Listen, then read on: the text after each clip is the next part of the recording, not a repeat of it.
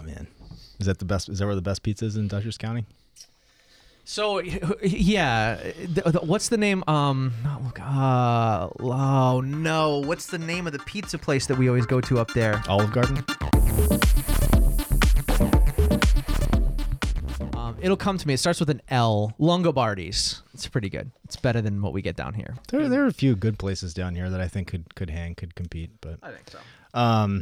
Well, welcome back to another episode of Z DevOps Talks With Chris and Chris. Oh, yeah, there you go. Oh, that was good. So we're here with Matthew Cousins, but you go by Matt. Matt's fine. Yeah. Okay.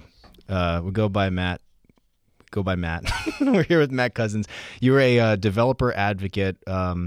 I found this online. It's a developer advocate Z and Linux One for IBM Systems. That's right. Yep, that's right. Okay. Well, welcome, Matt. Thanks for being on the show here. We were talking outside. You're originally from Poughkeepsie, New York. Yep. And I actually found some interesting background on you. So I don't know if this is accurate or not, but and one of the things I read, it said, and I don't know if this was self-proclaimed or not, you're a fourth generation IBMer. Is that accurate? Or so it depends on how you count it. Okay. And IBMers we're very specific about things, right? So my great grandfather started in Endicott. Yeah. And my grandfather originally started in Endicott. Okay. Who moved to Poughkeepsie. Okay. Met my grandmother in IBM Poughkeepsie. Okay. So that's still second generation. Yeah. Skipped my father. Okay. Whereas my father said he skipped it. Okay. I think it's like 60s rebellion thing going on Sure, there. yeah, that sounds... And then here I am. Yeah. So if my father had worked at IBM, Yeah. it would be like 4 contiguous. Oh, I got you. Yeah. Generations, You know what? When you but- phrase it like that, that's actually 100% accurate. So it skipped 1 generation. Yeah. But That's fantastic. That is awesome. and I actually have one of my prized possessions in my IBM collection of historic memorabilia is my grandfather's badge from Endicott Whoa. from the early 40s. Yeah. No way. It's a brass like campaign pin button Wow. with a, of course, black and white mugshot of him on it. Oh, wow. Wow, man. An That's cool. IBM Endicott. Oh, And that's it's so just like cool. one of those things where you'll never see that again. Yeah. you know? No, that is so That was cool. your grandfather, right? That was my grandfather. Okay. Yep. Now, your great-grandfather, was he working at IBM when it was the computing, tabulating, recording company? I don't know. I never actually looked at the years and tried to figure it That out. was- But it was a long time Okay, ago. so that was the like amalgamation of all these different companies. They that's the name that they went with, and then I think the 30s or something they moved to. It became IBM. I saw on a Twitter post that you had a ThinkPad. Was it your grandfather's ThinkPad? I carry it with me. Really? So, they reissued the original ThinkPads just, 5 years ago or something. But the one that was my grandfather's is a whole lot more sturdy. I'm writing on paper that's 40 years old. Can we see it? Can you? I got it right here. Because I saw that and I thought, so that's where the idea for the ThinkPad came from, like the PC, the personal computer's the thing. So, think is the motto, right? Wow. That is beautiful. Look at that leather, man. Is that Corinthian leather? Yeah, I was going to say the one that I got is not And as that- nice as this. That is actually fairly common. You Okay. can still find them. Okay. I have a different one that he had that Yeah. actually has his name embossed on the front. That's a much smaller size Yeah. that nobody I've shown has ever seen it before. Wow. But that one's the paper's falling apart. This one I can actually use. Yeah, it's so functional. Yeah. Yep. That's awesome. Wow. That's so neat. And it's a perfect size to put, of course, it was all button-down shirts Yep. then, right? Yep. So it's the perfect size to slip in your Yep. pocket, That's wild. carry with you, with That's a a- golf pencil or something, I guess, back That's then. amazing. I don't know if I listened to it in the developer podcast or if I read it, but your first IBM memory was in the 4th grade when IBMers came to your campus. So, growing right? up in Dutchess County, Yeah. we had IBMers in our school. I mean, IBM's always been very big in academic, education fields, right? And I remember in 4th grade. Yeah. And it was all PCs or PS2s Uh-huh. and token ring networks, right? Yep. This was the PC Junior, I think, is what, or P. So the right? PC Junior PC was the Junior? first computer I actually Okay. played with. Yeah. 300 baud modem, Wow. And someone in Poughkeepsie just recently put a Slack message asking for stuff related to a PC Junior and other old computers. And I put a response that said, just for the record, that is not old. This is true. Yeah. Got to watch that. Because, I mean, I have some gray hair, but I like to not consider myself old, right? Exactly. I read that this story is like one of those stories that's like a fable that you checked out of a book at Vassar College on BASIC to learn how to program on it. Which I didn't know what BASIC was. I mean, it's a programming language, but it stands for Beginner's All-Purpose Symbolic Instruction Code. Mm-hmm. Yeah, and I believe Microsoft's very first product was MS BASIC. Yep. Right? Cool. On paper tape. Oh yeah, we had to learn, and I'm dating myself here. In high school, in my senior year of high school, we had an elective course which was computer programming, right? Which was super ahead of its time, at the time. But we learned BASIC. We learned, we had VB, we had Power Builder. It was those two that we did, and then something else that I forget entirely. But that was decades ago. I'm surprised you didn't mention COBOL. Yeah, so I this was PC, so COBOL was not there. No, he's just infamous for just like inserting any legacy language in. Resident Dinosaur on the podcast here.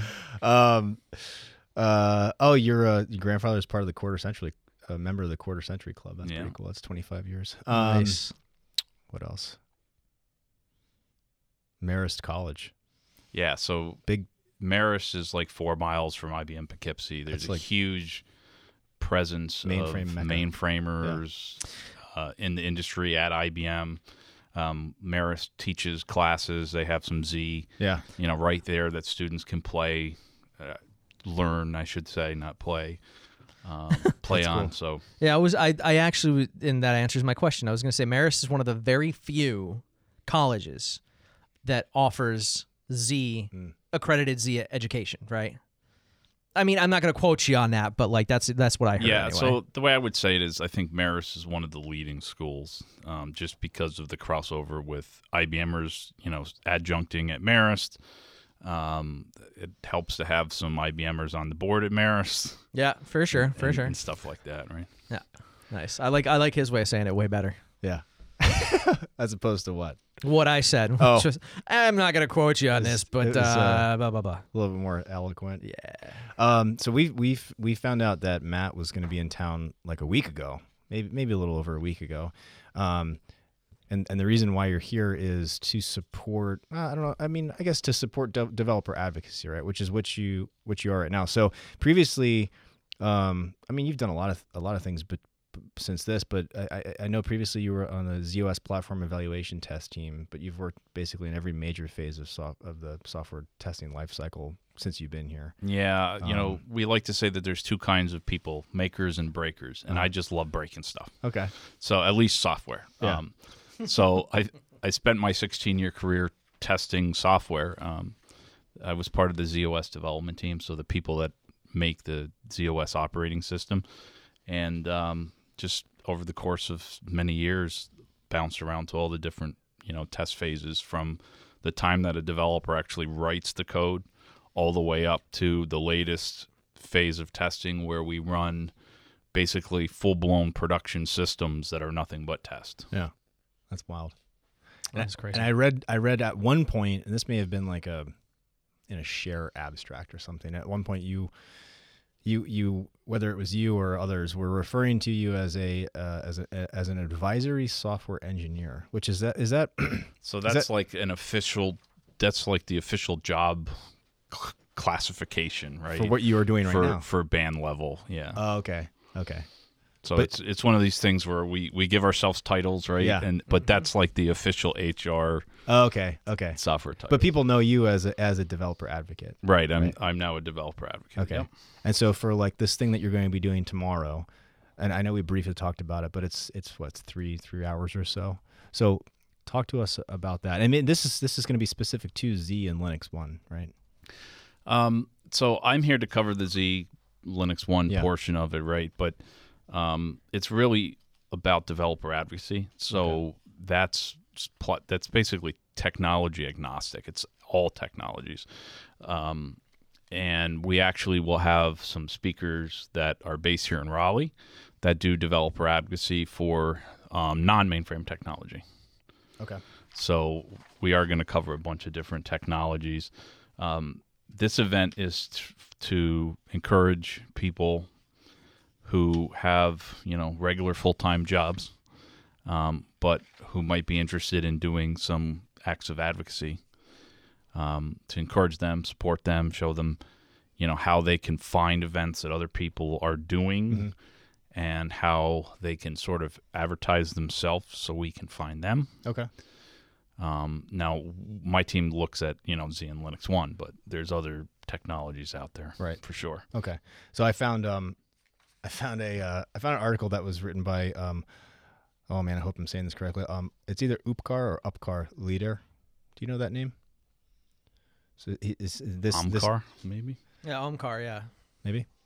The name of the article is Experiences as a New Developer Advocate, and maybe you tell me if you agree with this or not, but saying the job description detailed, day-to-day job description follows kind of this for the most part. So help educate developers in a specific technology area, present at meetups and conferences. And that meetups is like meetup.com. Meetup. Yep. Right? Okay.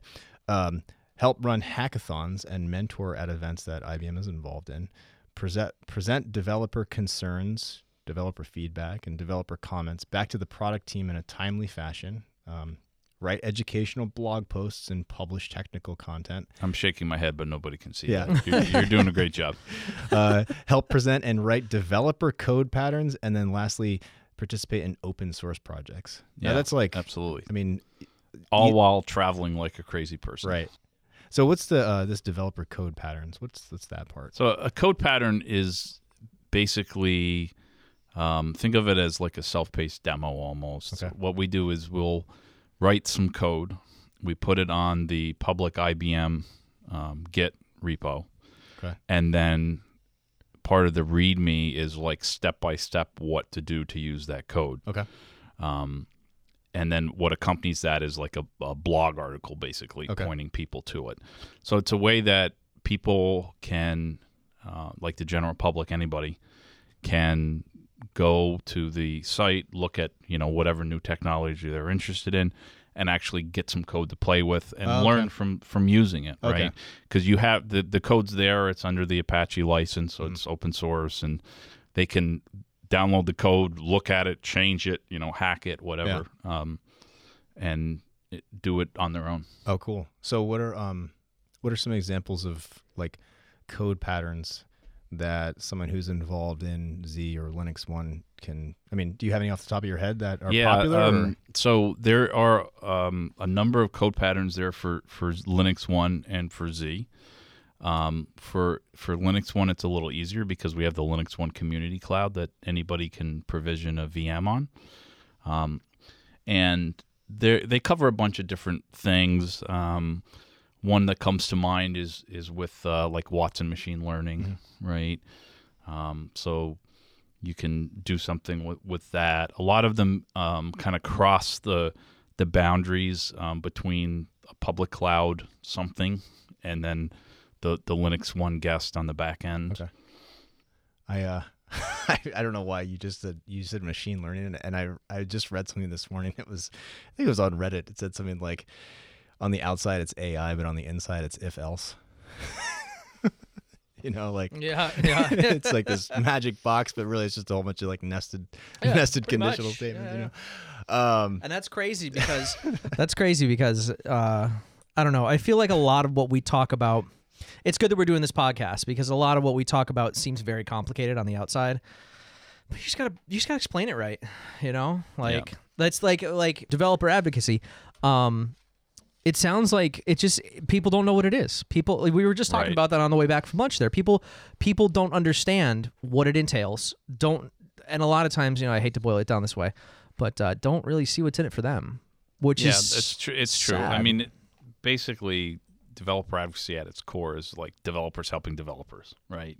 So the first point is it's one techie to another techie. We're not sales, we're not managers or executive speak or anything. We try to stay true to technology. We talk technology and not products. So a lot of the stuff that we're doing is with open software, open source stuff. And yeah, you could also use, various products, but, generally we try to pick an open choice to demonstrate the technology. And I think in some ways we've been doing this forever. It's just we now have like a formal title for it. Right. Right. Yeah. So do you have a do you have a specific you feel like outcomes that you want to achieve tomorrow? I mean, is there anything? So the event tomorrow is all about it's basically an advertising campaign to let people know that this federated program exists. Yeah. So the outcome is the interaction, basically getting people to sign up for the program. Okay. And then there'll be follow-on work where we can actually get people engaged in doing acts of advocacy. Ooh, that was a tough word to say. In like things that are already ongoing, like they can help with projects that are and these are all internal, right? These are No, so these activities are external for the most part. Okay. And I think that's one of the key, like, what's in it for me. It's a great way to build external eminence, right? And with the meetup format, it's a very casual way of doing it. right. It's almost a no penalty zone, but just not quite true because you do have to do it the right way. Sure. But it's just a great way for people to get started. Okay. And then, like, say for instance, I'm involved in Z here at RTP with the software side of things. Are there any things that you can think of that we should be moving in a certain direction, or like, are there? I don't know. I mean, you look at like what's being done with the Open Mainframe project and Project Zoe. Those are, I guess that's open source stuff like that. Is that an example of like the product of what like maybe a developer advocate might do or might have? Yeah, actually, incepted maybe. That's a great example. So built on top of Zoe is the Visual Code plugins, right? Mm-hmm. To be able to edit Yeah. Z-based files, data sets, whatever. So that's a perfect example of something that we talk about, demonstrate, whatever. Oh, so like, and for the people that don't know Visual Code or VS Code, Visual Studio, which is the Microsoft web-based IDE. Was it web-based? I guess no, it's not web-based. It's Eclipse. It's an IDE that's on your desktop. Correct. I'm confusing it with Thea, which is the web-based, but I've already lost my train of thought. Oh, so the VS Code extensions that you mentioned. So is that like, that's a perfect example of maybe like a developer advocate said, like, you know what, we have this Zoe. I'm trying to get from point A to point B. VS Code is the vehicle to get there. Like, this is how I'm going to do it. And then did they basically create it from start to finish, or do they get it to like a kind of like a tech preview stage where it's like, here's the thing that we're thinking about doing, and what do you think? And so we've done a couple things with it. You could potentially write a tutorial or a code pattern, using it, and have screenshots and show people how to use it. You could have a workshop based on it. So for shops that don't use an IDE now, or maybe they looked at it 10 years ago and they haven't since, we might do something like that where you have a proof of technology or just a demo or hands-on lab where people can come and play with it. Okay. It just really depends on the client, what's going on. So it almost sounds like the developer advocates are kind of like your feeder system for all these like great ideas. The goal is to try and amass as many people as you can in this program, and the hope is that of all the ideas that are generated, we'll have more and more things that we can choose from. Basically, is that? Yeah. So I think our goal I think there's two main goals. Mm-hmm. One is to support existing clients, right? Existing developers on the platform. Right. Channeling their feedback for product design, answering questions. Sometimes it's hard to know who to ask a question, a very simple technical question, right? So that's one. The other one is educating people that don't know about Z or about a particular technology on Z about that technology. So maybe I'm going to an existing mainframe shop, and I'm talking to their distributed developers, right? They're web programmers and whatever, so they can understand what the mainframe is. Because somebody, I forget who it was, they said they called it mainframe fake news. like there's misconceptions about mainframe and how it works, and There and certainly stuff. are, huh? So we try to help educate people. That's with is that with the maybe like more seasoned practitioners in the mainframe space? That are they, or is it more like the newer generations that are coming in and that maybe they have misconceptions of Z? So what we've found is that if you start right at the beginning, so students coming out of college or in high school, they don't know anything about mainframe technology. Yep. And that's exactly it. They're neutral. They don't have They've any never been understanding. exposed to it. Right. Okay. So they don't have a negative, thought. They don't know. It's just sheer, I don't want to say ignorance, but just lack of knowledge, lack of Right, understanding. exactly. And so, we try to educate people like that. I think at some point, as people start working and learning on their own, learning from colleagues, it just depends who they come across. Right. Right. And one of the things that is hard with mainframe, especially with Z, is people are so risk averse. They rely on an experience that they had 20 years ago to determine what their decisions are today. Yeah. Even though so many things have changed in 20 years. Right. And they'll say, oh, we tried that once and it didn't work. Well, when was that? Oh, about 15 years ago. Well, okay. it's probably been rewritten since that, Wonder why. completely overhauled or whatever. So, so sometimes it's just about, showing the newer versions of things. So I'm, I'm in a mainframe shop and there are a lot of things that I don't know that could benefit me. It's a bit of a paradox, it seems like, because those are the exact people that you're trying to interact with. So they're not going to take it upon themselves, nor do they have any reason to like reach out to somebody like you. So somebody in your position, are you assigned different enterprises, or like how do you So it depends. That? Yeah. I am in a cool position right now in that, I am able to work with any client in North America. But that's not the case in all situations. For the non-mainframe technologies, they have an assigned technology or two or three. Hopefully they were involved in that decision. When I say assigned, it's in finger quotes.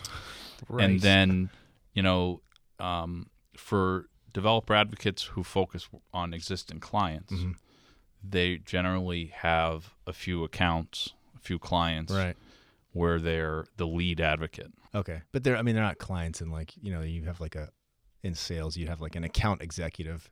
They're not like that. It's like, these are people that you are obligated to, that you're working, collaborating with. It's and, really like you're assigned to work with that that company and the developers at that company. Yeah. And we work with our brethren in the sales teams. Yeah. So everybody knows what we're doing, and so we understand the dynamics at the client, because every client's different. Sure. Even when you're talking same technologies, it's all very different. And that's because different cultures, different tooling, different full stack, different all of the, right? Yeah, absolutely. Yeah, everybody's just, there are a billion and a half ways to skin a cat when it comes to how you can get your job done on the mainframe. So interesting. And today's corporations are generally an accumulation of multiple acquisitions. So they have to take all these different systems and glob them together somehow. Yeah. And it is probably the most sophisticated, crazy, complicated technology that exists. That is while you're talking about crazy complicated, and I'm thinking like global, and that lead me to ask the question of developer advocacy outside of North America. I know that I'm guilty of it. A lot of people are guilty of it. We have this very like, North American, ethnocentric view of like everything happens here, but like outside of, IBM RTP and Endicott and Poughkeepsie, outside of North America, what's the developer advocacy? What's the presence like there, like in South America and Europe and Asia, Africa, So, Pacific? the I in IBM, right? International, and we have team fielded everywhere. Specifically for Z, we do have some people around the world, different locations. Cool. Europe, South Africa, and other places. And in terms of the cloud technologies, I think it was 10 different cities that we have teams in. Okay. If you look at like the State of Developer Relations report, IBM is listed as like the number one company for number of developer advocates. Cool. That's nice. Which probably isn't much of a surprise since how large of a company it is and how we're focused on business. Mm-hmm. I don't know. I mean, it's kind of neat. I don't know if it's surprising, but it's definitely a point of pride, I think. I think it's a point of pride. Yeah. I think it's fantastic. I love it. So, like this event that you're going to be in, that you're putting on tomorrow, like the demographics are, I mean, they can be developers that are relatively new to IBM to like, I mean, the spectrum is like it's wide open, right? Yeah, definitely. So, if I'm interested in this developer advocacy program, like if I'm a newer developer, what does that role look like compared to, somebody who maybe has, 10, 15 years experience or something? Well, I think it depends on the technologies, right? Yeah. So for technologies that are newer, right, it's sort of a level playing field because if a technology just came into existence 2 years ago, nobody at all knew it before 2 years ago, right? Okay. So a college kid learned it in school, he or she knows it really well, and can present on it. Okay. One of the hardest things for me working in Z and mainframe technology is that I routinely work with people that have twice as much experience as I do. So you too, then. Yeah. Imagine that. So It's me three. the benefit is that makes you much better at what you do because you're learning from some really experienced people. The downside is you tend to minimalize what you think you know because you're comparing it against people that have so much more knowledge. Imposter syndrome. Imposter syndrome. There you go. So I think everybody has something that they can teach others on. Yeah. Okay, let's have our group hug, warm fuzzy moment here. But Where are the other areas outside of that, like the evaluation testing within Z, that you feel like you want to learn more, or that you could learn more? oh my God, there's always so much more to learn, right? And that's one of the hardest. But in your travels, like as you've been doing developer advocacy, what where do you see, like, maybe for you, but maybe just in general, like, oh, there's a gap here. This would be interesting to maybe pursue or expand on this area. So when I was my last role with the pet team, I was there for 6 years, and that's in Endicott, right? No, it's in Poughkeepsie. Oh, okay. Yep. And I got to the position that the job role that I wanted to get to when I started with that team. Okay. And it was the weirdest thing in my life because I had no idea what I wanted to do. I couldn't think of anywhere else, that I wanted to go to. Yeah. And, I had been around for 16 years. I thought I really knew that the space that we're in and what kind of jobs there are. And then I got the kind of the announcement of this role as a developer advocate. And I thought, what the hell is a developer advocate? Yeah. And that is what sold me. Okay. Not like knowing. Oh, okay. Right? All right. Like, what is this? Yeah. We were talking, Chris, before, working with technology that's over 50 years old, it's not often that you get to do something that, be on the ground floor or something, right? Yeah. Yeah. So, I mean, the benefit of technology is there's always new stuff coming. Yeah. So, we'll see what's available in a couple of years. Yeah. When I'm ready to do something new, and generally, I think opportunities find us. Yeah. And yes, we need to look for them, but I think good things come to those who try to make them happen, right? Yeah, I totally agree with that. Well, that'll be sad. The developer advocacy, I think, will be sorry to see you go. But so when you started with this, it was just like a requisition that came through, like you saw like a posting or something. It right? was a job posting, exactly. But now the way it happens is it's much more proactive. So like we are internally looking for people to help support this mission. Yeah, right? exactly. And again, it's like as a side job kind of thing, Yeah. right? Bottom line is there's people that are doing this now Unofficially. and we're just trying to kind of formalize it a little bit so that one, they get credit for doing it. Yeah. We know what they're doing and that they're doing it. Yeah. Because one person could be doing great work here in Raleigh. Yeah. But maybe there's someone in Brazil that could benefit from those same presentations Right. or same experiences, right? Okay. So by kind of trying to understand who's doing what, Yeah. when, where, we can make it better overall. Okay. And then you're reminding me of like we have that statistic that we love in Z. It relates to the banking industry, where it's the 23 of the top 25 banks, or It changes every right? year. It's or something. so. It's like every couple of years. it's the number will definitely the change. majority, but like that's a perfect example. If you have maybe, like, let's say for instance you have somebody who's doing the work that a developer advocate would do that's unofficially, kind of under the radar. If they were a developer advocate, then everything would be formalized, and then they would use that Git repository that you're talking about, right? To put Yeah, in, exactly. right. And so other people could go in and they could see, because provided there's no proprietary or confidential information or anything relevant Right. to that It's all specific open source, enterprise, yeah. let's say just say Bank of Z could go in and they could look at the work that was done from a developer, advocate here, and then Bank Yeah. of And they can see how the technology is used, and they Okay. can modify it to fit what they're trying to do, okay, or they could, see the article and then contact that person, right? Okay. Putting a face to the article or Okay. whatever. Now, does that frequently happen? I mean, do we have a lot of these enterprises that are like on the Git repo that are contacting people, or clearly there has to be some sort of like marketing effort for this stuff, right? To like Yeah, position it in so- front of people so that they know it even exists, right? Yeah, it's a pretty big, broad, like corporate level, position that we're in with working with clients. Okay. Yep.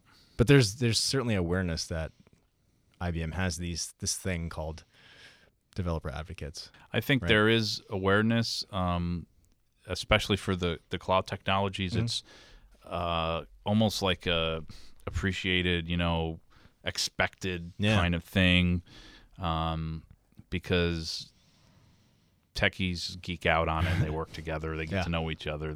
They go to they're at the same conferences or whatever. For mainframe technologies, I think it's a little bit of a newer concept. Mm-hmm.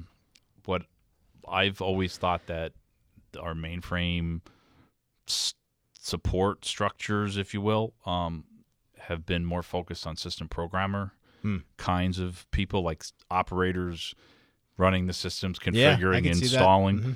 and less focused on developers. Yeah. That's gradually grown and changed over, my career. Mm-hmm. And now I think it's just sort of an inflection point where we're accelerating it even more. Oh, so you are seeing a lot of traction and okay. Yeah, and I think it's also similar with the whole design thinking model. Okay. Right. So, back in the day, we used to design products we thought our clients wanted, Yep. convince them they needed it, and sell it to them. Yeah. And that's how everybody did business. But That's true. design thinking has changed that all around. It's completely where, backwards now. Right. Yeah. You want them to come in with their requirements, work together to deliver them, proof it before it's done, so Yep. you're not delivering something that doesn't meet their expectations, right? And then, of course, user experience and all this kind of stuff. Sure, So, yeah. I think developer advocacy is similar in that way, where we're trying to work more closely with the developers on the platform Okay. and break some of the the mentality of, well, it didn't work 10 years ago or 15 years ago, it won't ever work again. Yeah. And just showcase, the newer, more flexible, more modern technologies. Yeah. And it's more also what I'm hearing, and I don't know how you feel about this, but, you're right. Like 20, 25 years ago, 30 years ago, which I can't believe now is like the 90s pretty much. Do we want to talk about that? But Depressing. I know. But God, it's like I remember cracking into my brand new Spin Doctors CD when it came out, and I feel like that was yesterday. It's like 30 years ago. You had like a whole decade of music to choose from, and the first thing you went to was Spin Doctors. Listen, man, the Spin Doctors are killing. So anyway, getting back on topic. So what I'm hearing, as opposed to 20, 30 years ago, where there was a product and either it worked or it didn't. And we're bringing this to Z. It's becoming more experience centric, right? Like instead of selling you some products, we're trying to enable a better experience. Is that absolutely. accurate? I mean, if you look at DevOps, right, what we're supposed to be talking about, there's this whole concept of bring your own tools, right? It's plug and play, whether you want to, pick your SCM and use the one that you need to use. And that's a good example of it. We want to be flexible. We want to enable our clients to use what they need to use, what they're comfortable using, what works for them. Similar to DevOps, you can't buy developer experience. It's something that you put together, right? Yeah, very true. Well said, Chris. So 2 questions. One's a shorter one that you actually touched on a previous podcast that I just wanted to talk about here because I thought it was kind of a cool term. And then the second one, a little bit longer. All right. So you mentioned something about maybe mainframe, whether it's Z or Linux, being the bad boy. The bad boy. Yeah. Could you just give us the spiel again? Because I thought it was kind of cool. Well, I can't pretend I'm going to remember what I said before. Well, you could just what does that mean? How about that? So like you said something about one bad boy. One of my favorite quotes that comes from one of our academic partners is that mainframers are the Navy SEALs of the IT industry. Oh, and I enjoy that thoroughly. And the idea is, it gets back to what I was saying about the most crazy, complicated technology. These environments are really complex. Yep. And they have to operate at a scale that technology, like general purpose technology, can't do. So that's really what I say. Okay. Like, the mainframe is the bad boy. It's an encryption monster, or, right. Whatever, right? We design these things with Ferrari engines or whatever you want to say, rather than, the lawnmower engine. Yeah. Yep. Totally different application though. Not to say there's anything bad with, your lawnmower engines. I like that Navy SEAL. That's good. Oh man, you said something about the complex, and I know that in the other podcast you were talking about the zero downtime basically. Yeah, it's like changing the tires on your car as you're driving down the road. Yeah, and being able to do that. Right? I'm fascinated by the hardware team, how they design everything that you can do that. I'm a software guy, so to me they're really smart. It's like the mainframe is like the Klingon of computers. It is, because they have like multiple organs of. Okay. I thought you were going somewhere different, but that's fine. No, did you know that? I mean, I'm like a closet Trekkie, and Klingons have like two duplicate organs. They do for battle, right? In case they lose one. Is that the idea? Yeah, I would assume it's for battle, or organ harvesting. I don't know. So it's funny because externally, and I didn't really know what a mainframe was before I started here. I started here in May, and I've learned so much since then. But it's funny externally, like, in passing, I'll tell people, like I work in mainframes, and they're like, oh, what is that? And I don't know if this is I don't know if this is bad or good. It's definitely an oversimplification. But I say, oh, it's just like it's a server. It's a server. Yeah, I say it's just a server. And it's like I'll say that to people that maybe aren't in like the IT industry, and it's like it's a sufficient explanation, I think, but it really is doing it a disservice for people who understand the differences between like what like a web server would be versus like a mainframe. I mean, it's a huge difference, not just a server. I mean, yes, it does serve up information, but in essence, that's yeah. So when I talked with for example, students who aren't familiar with mainframe, I always start with it's a big server. Yeah. And depending on like what the areas of study are, right? Sometimes we'll say, well, how much memory is on your phone? And, they'll say 32 gigabytes or whatever. And then we talk about having terabytes of, memory, right? And petabytes of hard disk space. One of the weirdest things with my job, by the way, is I talk about booting a computer instead of IPLing a mainframe. Like, I have to use approachable terms because people don't know the lingo, right? All right. That is strange, yeah. IPL, for those that don't know, initial program load, which is in essence analogous to like starting hitting up the system. Yeah, restarting your Yeah. Except it's incredibly more complicated, but still, it's not if you have a clean IPL. All right, the last thing is, and unfortunately, this isn't going to air for. I don't know. This is we're ahead on episodes here, but for future developer, what do you call this tomorrow? The developer day? Yeah, it's a developer day. Yeah. So for future developer days, how do I? I'm internal. Like, how do I find out about this? So we always work with local teams. Okay. And we'll get them out in the local, site news or Slack channels, or we work with word of mouth. Sometimes it's the best. Yeah. Low tech, but best. Smoke signals. So it's about sort of keeping your ear to the floor and knowing what's coming up. Okay. And, so for our developers that are internal, we'll find links and we'll put them in the blog article when we post. Now external, if I'm a client, now I don't want to make this assumption, but there are current clients that maybe are not working with developer advocates. Is that yes, accurate? there definitely are. Okay. There's a couple different things we do. We have meetups. Okay. So these are like unofficial, laid back technical talks that are usually done after work. Okay. And those are usually publicized on like meetup.com or Eventbrite. Oh, really nice. Okay. Yeah. So that's an option. Right. What other things for IBM clients? Typically the sales teams, right? So the sales teams are their first point of contact for IBM. Yeah. And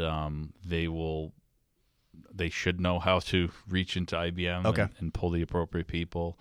One thing I think we're really good at IBM, and we always have been, is finding the right person in this humongous corporation, wherever they are in whatever corner of the world. Yeah. So, generally we will find the right person to help support them. We have like a subset of the population. I mean, eventually you ask enough people, you're going to find the person that you're looking for. And again, that's the amazing thing about IBM is that out of I'm guessing hundreds of thousands of employees we must have. We're like 330,000 or something now. Yeah, 330,000 employees. You're gonna find the right person, and it's not that hard. You're only a few degrees of separation from interfacing with that person, and Kevin Bacon and Kevin Bacon. Though that's only 6 degrees. Though he works for IBM. We have a Kevin Bacon that works here? Wouldn't surprise me. No, the actual Kevin Bacon. He's a developer advocate. Oh, is he? Yeah. Okay, excellent. So I think the incentive for our clients to maybe reach out would be, they might have some. Maybe they're operating such a lean operation that they have some things that they have envisioned that maybe they don't have the ability to, or maybe they don't have the resources to do some things that they want to do. I mean, so it's really about helping them sort through the different technologies and what would be most appropriate for them. Okay. What's happening more and more is that developers ask for a specific technology. We need this. And that's why we have such a focus on working with those developers so they understand different technologies and what's available to them so they can make an informed decision, right? Because the developers are becoming like,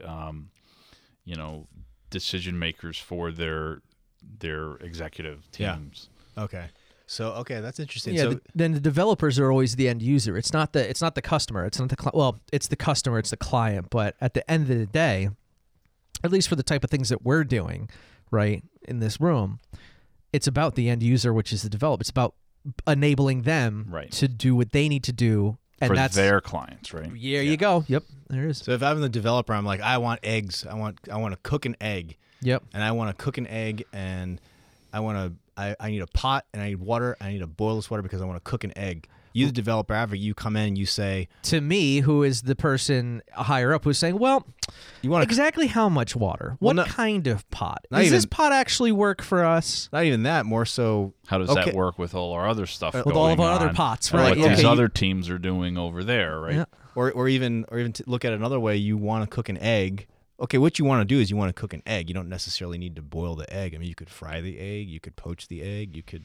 Yeah, Right? they're saying I want to consume said egg. But they saw this technology where you can boil an egg and you can eat an egg and you can eat a hard boiled egg. And what you say is like, no, you just want a cooked egg that you can eat. yeah, There maybe is you like want to 10 scramble, different like a ways nice that you soft can- scramble. You know, we can hook a that French up. omelet for the actually more appropriate for the people that are probably upstate New York. It's closer to Quebec.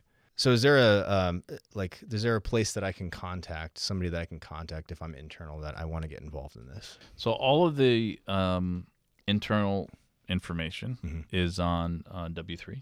Okay. Okay. W3.developer.ibm.com. Okay. Okay. The external site is developer.ibm.com. So Perfect. it's really easy to remember those. Perfect. Of course, there's a lot of information on the internal sites about how to Yep. get started, what to do, and Okay. publication guidelines and all that kind of stuff. How to bring it to your clients and stuff. Yep. Okay. And the developer, like the formal developer advocates, are listed in that site, so you can find people. Okay. Cool. Okay. So we'll make sure to put some links for that for internal and then external as well. So like for our clients, if they want to begin to work with these developer advocates, we can provide them with some resources to do that because it seems like it's mutually beneficial for IBM and for the clients. That's the idea. Yeah. I mean, there's no reason to do it if we're not helping everybody, Yeah. right? Right. Yeah. That's why I love Big Blue. Gotta love Big Blue, man. I'm all out of questions. Yeah, And no, we're almost out of time. So Yeah, and I'm good as well. Matt, man, thanks for making the trip down. thanks for flying You're in. welcome. We say that jokingly, but like you literally flew in. Yeah. Thanks for accommodating my schedule. It worked out good. Of course, man. And bringing me to lunch. You know? Yeah, I even yeah, got to eat before we got to talk. That's what we do here on ZDevOps Talks with Chris and Chris. He loves that. It's the only reason he shows up so he could do that. That's weird. All really right, weird. we'll close it out here. Thanks again, Matt, for stopping by, and good luck tomorrow. And Thank you, guys. We'll be in touch. Yeah. Thanks, man. Take care.